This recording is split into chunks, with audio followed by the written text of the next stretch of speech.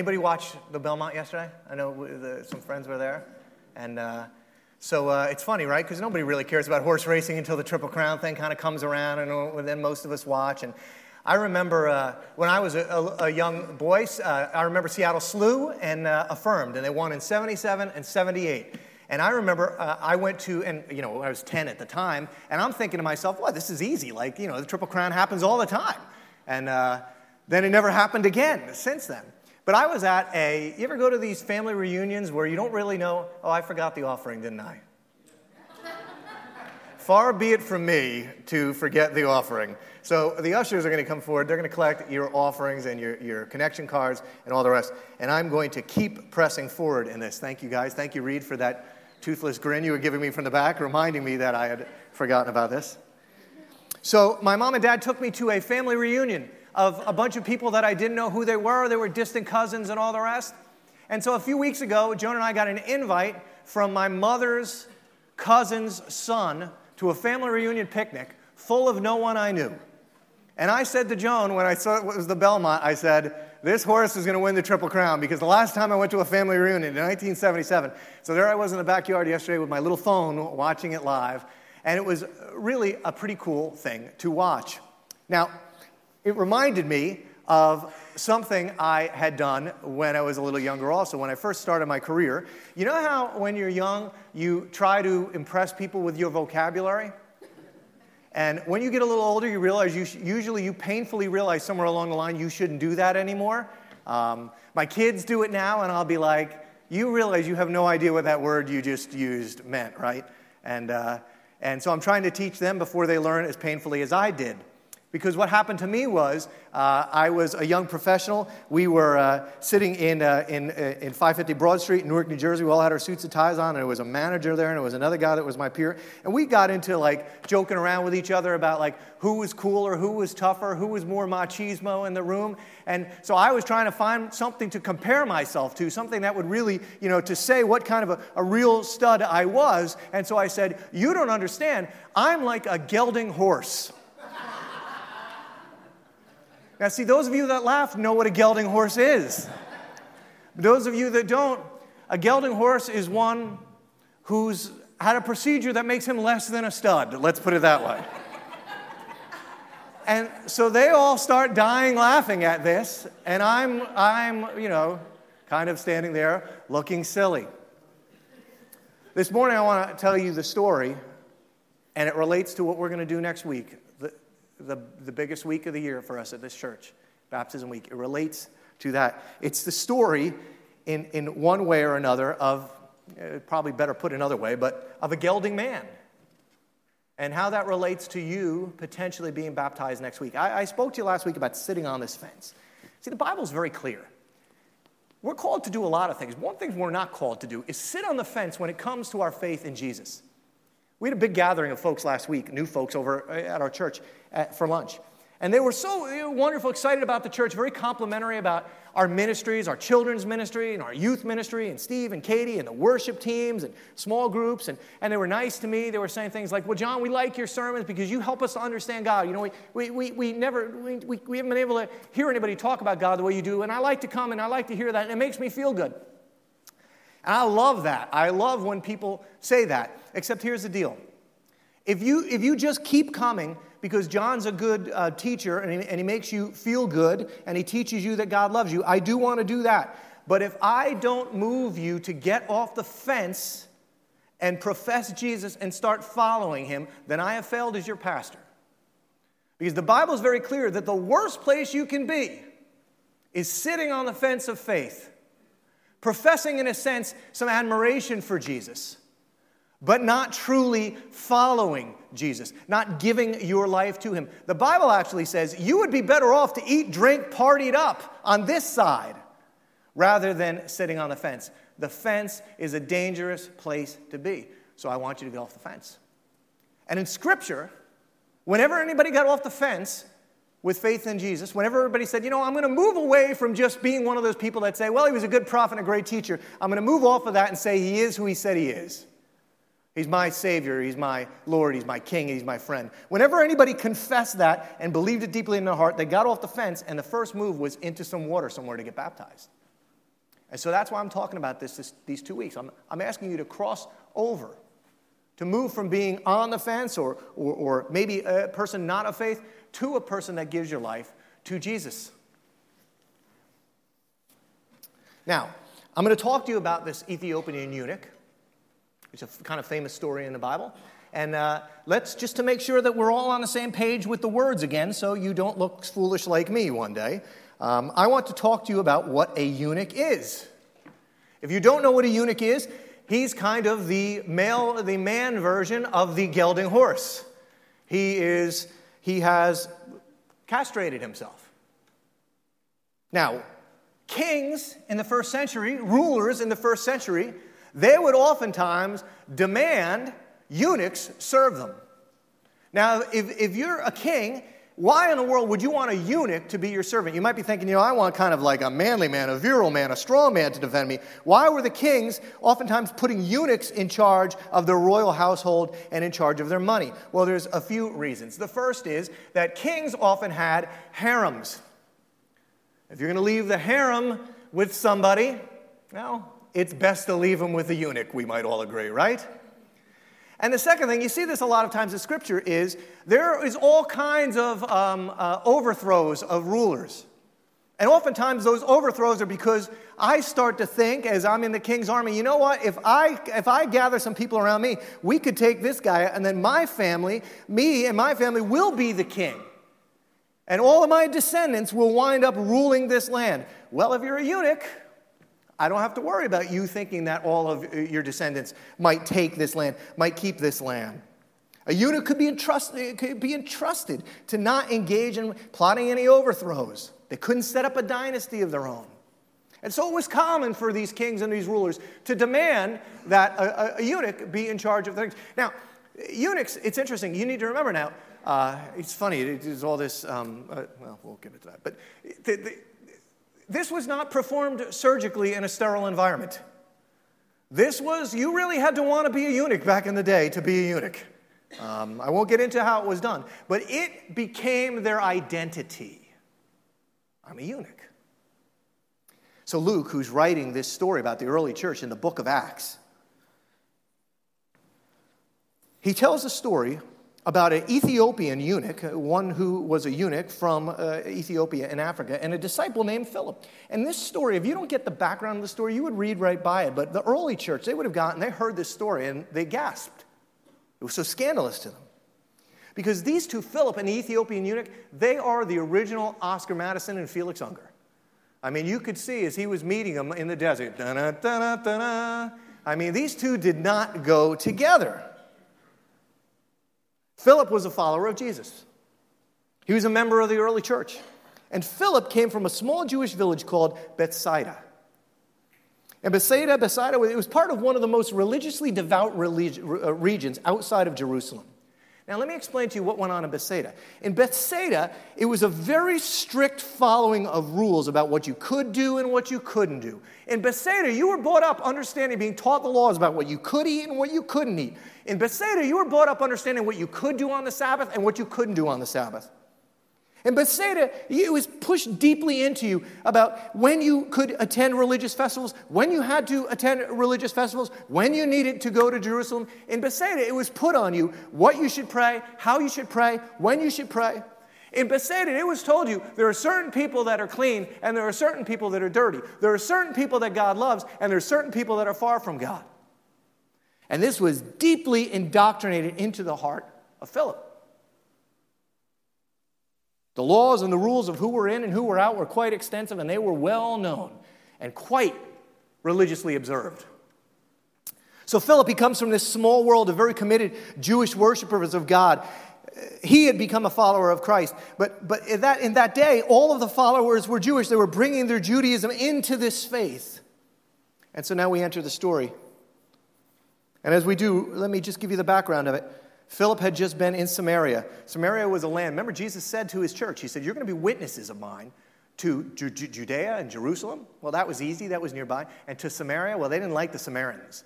The Samaritans were, in a sense, half-breeds. They were kind of half-Jewish people. They considered them dogs. But Philip had just been in Samaria. And the Spirit of God had been moving very strongly there. And a lot of people were coming to Christ in Samaria. And so now this is what's going on. He leaves Samaria, and we pick up the scripture. Now an angel of the Lord said to Philip, "Go south to the road, the desert road that goes down from Jerusalem to Gaza." And if you pause in the story for a moment again, just so you understand, the angel's instructions to go south towards Gaza would have seemed ridiculous. Philip is having a profitable ministry. Lots of people are coming to Christ. So far, we're getting Judea and Jerusalem, and even the Samaritans are listening. And this angel comes and says, okay, here's what I want you to do. I want you to go on a desert road. I want you to go to a place where there's probably not going to be anybody. It would have seemed very strange at the moment.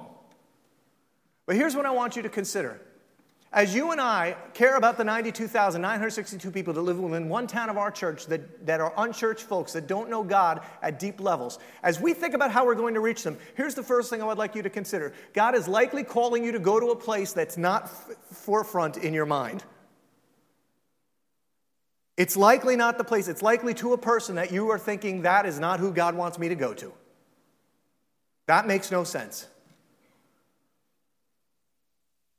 In contemporary language, I don't know who that. I don't know that if that's a neighbor, if that's a cubicle in your office, if that's to a party where you'd go, God can't possibly want me to go there. But Philip was being led by the Spirit of God, and it made no sense. And just like Abraham, right, the father of the faith, that God called to go to a land he did not know, Philip heads out on a desert road. And so for those of us that want to be used by God to find our purpose in serving Him, oftentimes this initial call of God on your life doesn't come with perfect instruction and perfect sense. It's go. So the scripture says he starts out. And on the way, he meets an Ethiopian eunuch, an important official, just like we talked about, an important official in charge of all of the treasury of the Kandake, which means the queen of the Ethiopians. I might be mispronouncing that. This man had gone to Jerusalem to worship, and on his way home, he was sitting in his chariot, and he was reading the book of Isaiah, the prophet. And so what the scripture's teaching is that this is a God-fearing man. This is somebody who has somehow likely heard about the Jewish God. The Jewish people were the only people at the time that were a monotheistic people. He probably found that interesting. And he had made a likely week or 2-week journey to Jerusalem to worship God. But do you know what happens when eunuchs get to the temple in Jerusalem? They're not part of the in crowd. They're part of the out crowd. He can't get in the temple to worship God. As a eunuch, he's forbidden, frankly, to associate with the people of God. Even if he could have converted to Judaism because he was a Gentile, he would have been kept in what was called the temple, the Gentile court, far from the presence of God. He couldn't fulfill his objective, and he likely felt distant as he drove home. Scripture says the Spirit told Philip again, go to that chariot and stay near it. So the man ran up to the chariot and he heard the man reading Isaiah the prophet. Do you understand what you're reading? Philip asked. As you hear this is going to remind you of John Roswick's story about this man that he talked to that owned the home. Do you understand what you're reading? Philip said. How can I, he said, unless someone explains it to me. So he invited Philip to come up and sit with him. And this is the passage of Scripture the eunuch was reading. He was led like a sheep to the slaughter, and as a lamb before its shearer is silent, so he did not open his mouth. This is a prophecy in the Old Testament. In his humiliation, he was deprived of justice. Who can speak of his descendants? For his life was taken from the earth. And then the eunuch asked Philip, tell me, please, who is this prophet talking about, himself or someone else? And then Philip, just like John did with Psalm 40, and then Philip began with this very passage of Scripture and told him the good news about Jesus. Here's what I want you to understand. I need you to believe this because it's so important. There are people all around you. God is working in their heart. You might not see it or understand it. You might look at them and say, there's no way on earth that God is working in that guy's life. But He is. And God will move you, take you to those places if you will surrender your spirit. Let me give you my own story. Many of you know, I grew up with a God consciousness, with a God heart, but I did not know God because nobody had told me about Him. And when I first met my wife, she came from a very religious family, a very observant family. We've been through this before, the no drinking, the no dancing, the no prom, the no TV, the no playing cards in the house, the no records, the no music. And there was only one thing that family agreed on at the time, and it was that you should not go out with him. I don't even know that had to do with their faith. It might have just been some other reason. But why? Because I wasn't in. I was out. I didn't understand that because no one explained it to me. But God had been working in my life. God had been calling me to himself. My mom has tape recordings. I've told you this. Tape recordings of me as a little kid sitting in my bed with a tape recorder talking to God. And I used to record myself talking to God on my bunk bed, and I would save them. My mom found them one day. And when I found out she found them, apparently I erased all of them because I was embarrassed. So I had this God consciousness thing, but how would I understand unless somebody talked to me? Because I was out. And one night on Christmas Eve in 1986 or 1987, if I knew that night would change my life, I would have I've told you what year it was for certain, but it was Christmas Eve. My brother-in-law, who had married into this family, took me out to the diner in Roxbury, and he did just what John Roswick did. He did just what Philip did. He explained it to me. I got it. And so I'm telling you that God is likely calling you to people to be this agent of reconciliation in people's lives. And it's likely, if you would listen to the Spirit of God where he's calling you, it's likely to places where you're not going to be maybe comfortable, and you might be surprised. So we pick up the story, right? As they traveled down the road, they came to some water, and the eunuch said, "Look, here's water. What can stand in the way of me being baptized?" See, nobody gasped here, because this would have made people gasp in the first century. A eunuch wants to be baptized. What could keep him from being baptized? The answer racing through Philip's head was, I could give you a list of 20 things that should keep you from being baptized. I can't baptize you. Do you know where I'm from? If I'm seen talking to you, I'm going to kind of lose my religious credentials. I'm from Bethsaida, man. According to the law, a eunuch is excluded from being part of what we're doing. The law is clear on that. And as a good conservative Jew, Philip would have viewed the eunuch as damaged goods, as somebody beyond the grace of God that God couldn't possibly be working in his life. He should have refused to baptize him. If Philip baptizes the eunuch, he's breaking all of the serious rules that he was raised to respect and follow. And it was these rules that determined what your standing was before God. He's raised in the tradition, he's reared in a tradition about who's in, who's out, who God loves, who God doesn't, who can come to God, who can't. And what does Philip do? And he gave orders to stop the chariot. Then both Philip and the eunuch went down into the water, and Philip baptized him. And when they came out of the water, the Spirit of the Lord suddenly took Philip away, and the eunuch did not see him again, but he went on his way rejoicing. Philip, however, appeared at Azotus and traveled about, preaching the gospel in all the towns until he reached Caesarea. Philip not only speaks to him, Philip not only witnesses to him, Philip baptizes him. And please, this is just kind of an interesting thing for me. I think this helps us perspective-wise. Please, white, upper middle class men in Hills Community Church, don't miss this. While Samaritans had been coming to faith in Jesus, by birth they were half Jewish. This Ethiopian eunuch, this dark-skinned Ethiopian eunuch, is the first Gentile convert recorded in the Bible. I want to say that again so we're all tracking here. They say that 10 o'clock in the morning on Sunday morning is the most segregated hour in the United States. After its Jewish origins, you and I, the origin of the church is an African church. It was the first Gentile convert. The first Christian was a black man.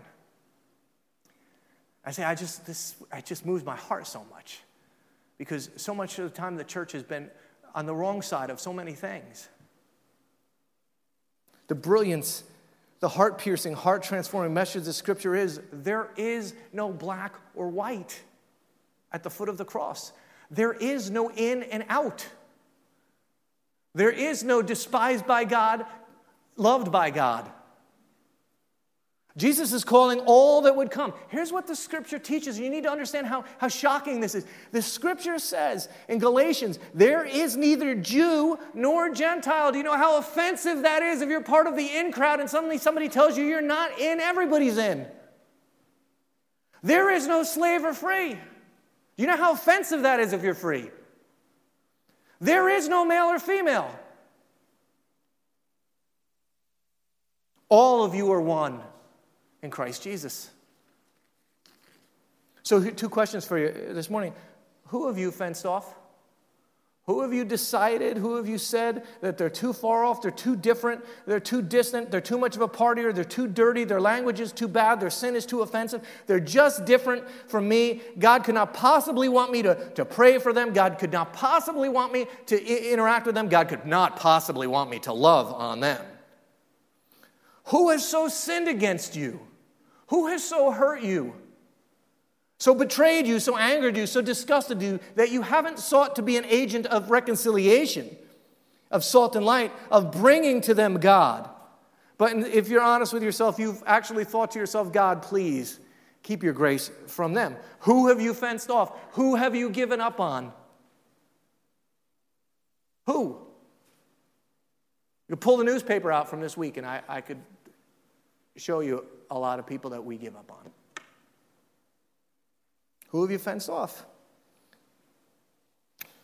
My son, it was Westmar Central's prom this week, and so juniors and seniors go home half day.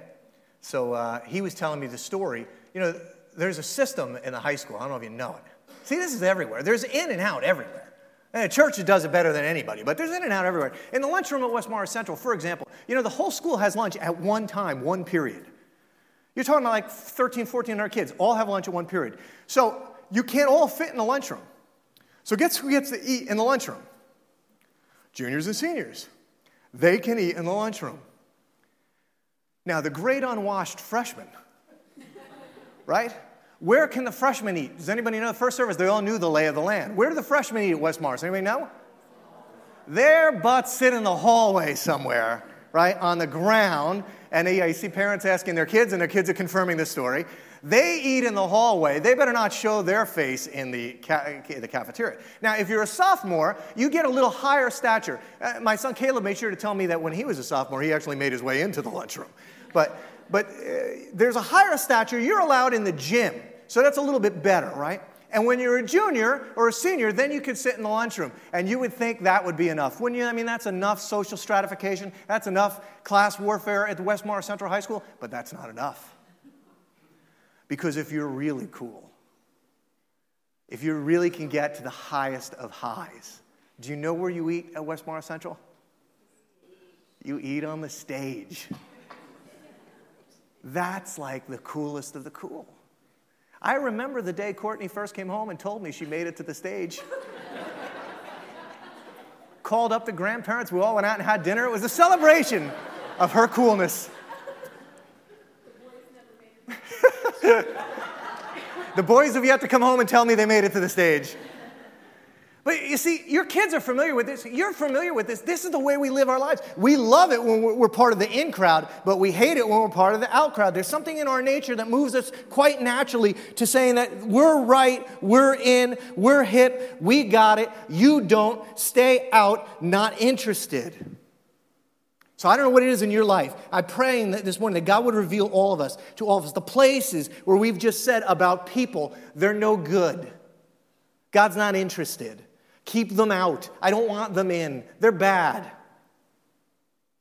It's the beauty of our faith. The kingdom of God, which Jesus said he was initiating, he invites everyone into it. Jesus doesn't care about your past or your family or your old faith practices.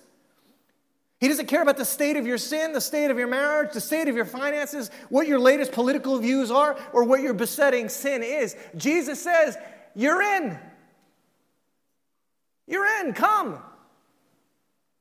He's unlike any other religious figure that's ever existed. Every other religion tells you got to do something, you got to say something, you got to clean up your act, you got to work harder, you got to do more, you got to perform this way, and then maybe you could get to God. You could get to maybe a higher level of understanding. Our God, he comes to us and for us, and he calls his people to tear down every wall that keeps people from faith. And so on a very practical level, I want to ask you the question the Ethiopian eunuch asked. If you have not been baptized, if you haven't crossed this line of faith, if you haven't followed that crossing by this public confirmation of your decision, what is it that keeps you from being baptized? I'm gonna just give you one answer. There's a lot of answers, I know. There's one answer, and it's this. Baptism oftentimes carries with it a lot of religious stuff. And because we were all brought up and reared in different traditions, when you come into a new tradition and somebody does something different, especially as it goes with religion, we put our walls up and our fences up, and we can get our feelings hurt, and we can get, it becomes kind of private. And so I know there's a lot of tradition that comes into the room. When we talk about baptism, we start touching on that stuff. When somebody does something different, it can be threatening. We get our defenses up. So I just want to go over for a second the history of baptism. This word baptism, see, when you hear it, you think religion. It's not really a religious word at all. It's quite interesting. See, most words in the Bible, when they're translated from, in the New Testament, from Greek to English. But the word baptism comes from the Greek word baptizo. And baptizo, they didn't actually have a good word for translating it into. So they actually just left it as baptism. But if you go back in the history of that word, all that word really meant was like a full immersion, a full soaking, a full washing. It wasn't a religious word in the first century. You could baptizo your clothes. When you all go home today, you're going to have lunch, you're going to put your dishes in the dishwasher, and you're going to baptizo your dishes. This is what we do. We baptizo things. But what made it take on this religious thing? Well, here's what was happening. In the first century, when Jewish people wanted to come to know the one true God, when they started to understand monotheism, and they started to say, you know what, I think the Jews might have this right. I think that might be the one true God. I would like to come and worship this God. There was a lot of things that you had to do. There was, because you weren't in, you were out. So there were several things that you could do. You could have a ceremonial meal, and if you were a man, you could have a surgery. Which, again, would keep the eunuch out. There's all these things. One of the things you would do is you would have a ceremonial washing, right? And you would get yourself, and what would happen with the washing would be a public identification to everybody, to your Gentile friends. I am no longer believing in the gods of the Gentiles. I have committed myself to the God of the Jews. I'm in a sense, washing myself of my past, and I'm identifying myself with Judaism. And so that went on for a long time until this kind of wild-eyed, crazy-haired guy named John shows up, and he's standing by a river. And he's yelling out, not to Gentiles anymore to be washed, but he's yelling out to Jews, you need to get washed for the cleansing of your sins. God's about to do something great and miraculous, and you're going to get left out of it because you think you're in just because of your birthright. But I'm telling you, you're far from God. You need to get baptized. You need to get washed. You need to identify with this message publicly for the repentance of your sins. And so right in that river, right where kids were playing and women were doing their wash, people would start to come and they'd start to say, John's got me right. I'm a Jew by birth, but I'm far from God. I'm going to identify with this message publicly in front of everybody, and I'm going to get right with God through this, and I confess my sin, and I repent. And so John's calling all these people into the water, and one day on the banks, shows Jesus. And John sees him, and he goes, I can't baptize you. I can't even carry your sandals. And Jesus says, no, you don't get it. You need to baptize me. And he goes into the water, and John baptizes him. Why? Did Jesus need his sins forgiven? Well, he didn't, because he didn't sin. What Jesus was doing is saying, I identify with the message of John the Baptist. And from that point forward, what started to happen was Jesus' disciples started going around Jerusalem, baptizing people into the name of Jesus. Why? Because people were beginning to identify with Jesus. It was a ceremony, it was a dunking, it was a washing, it was a public identification with who this man was. And so that's what scripturally baptism means. It's just an outward reflection of an inward truth.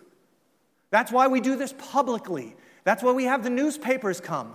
That's why I want you to bring your families and friends.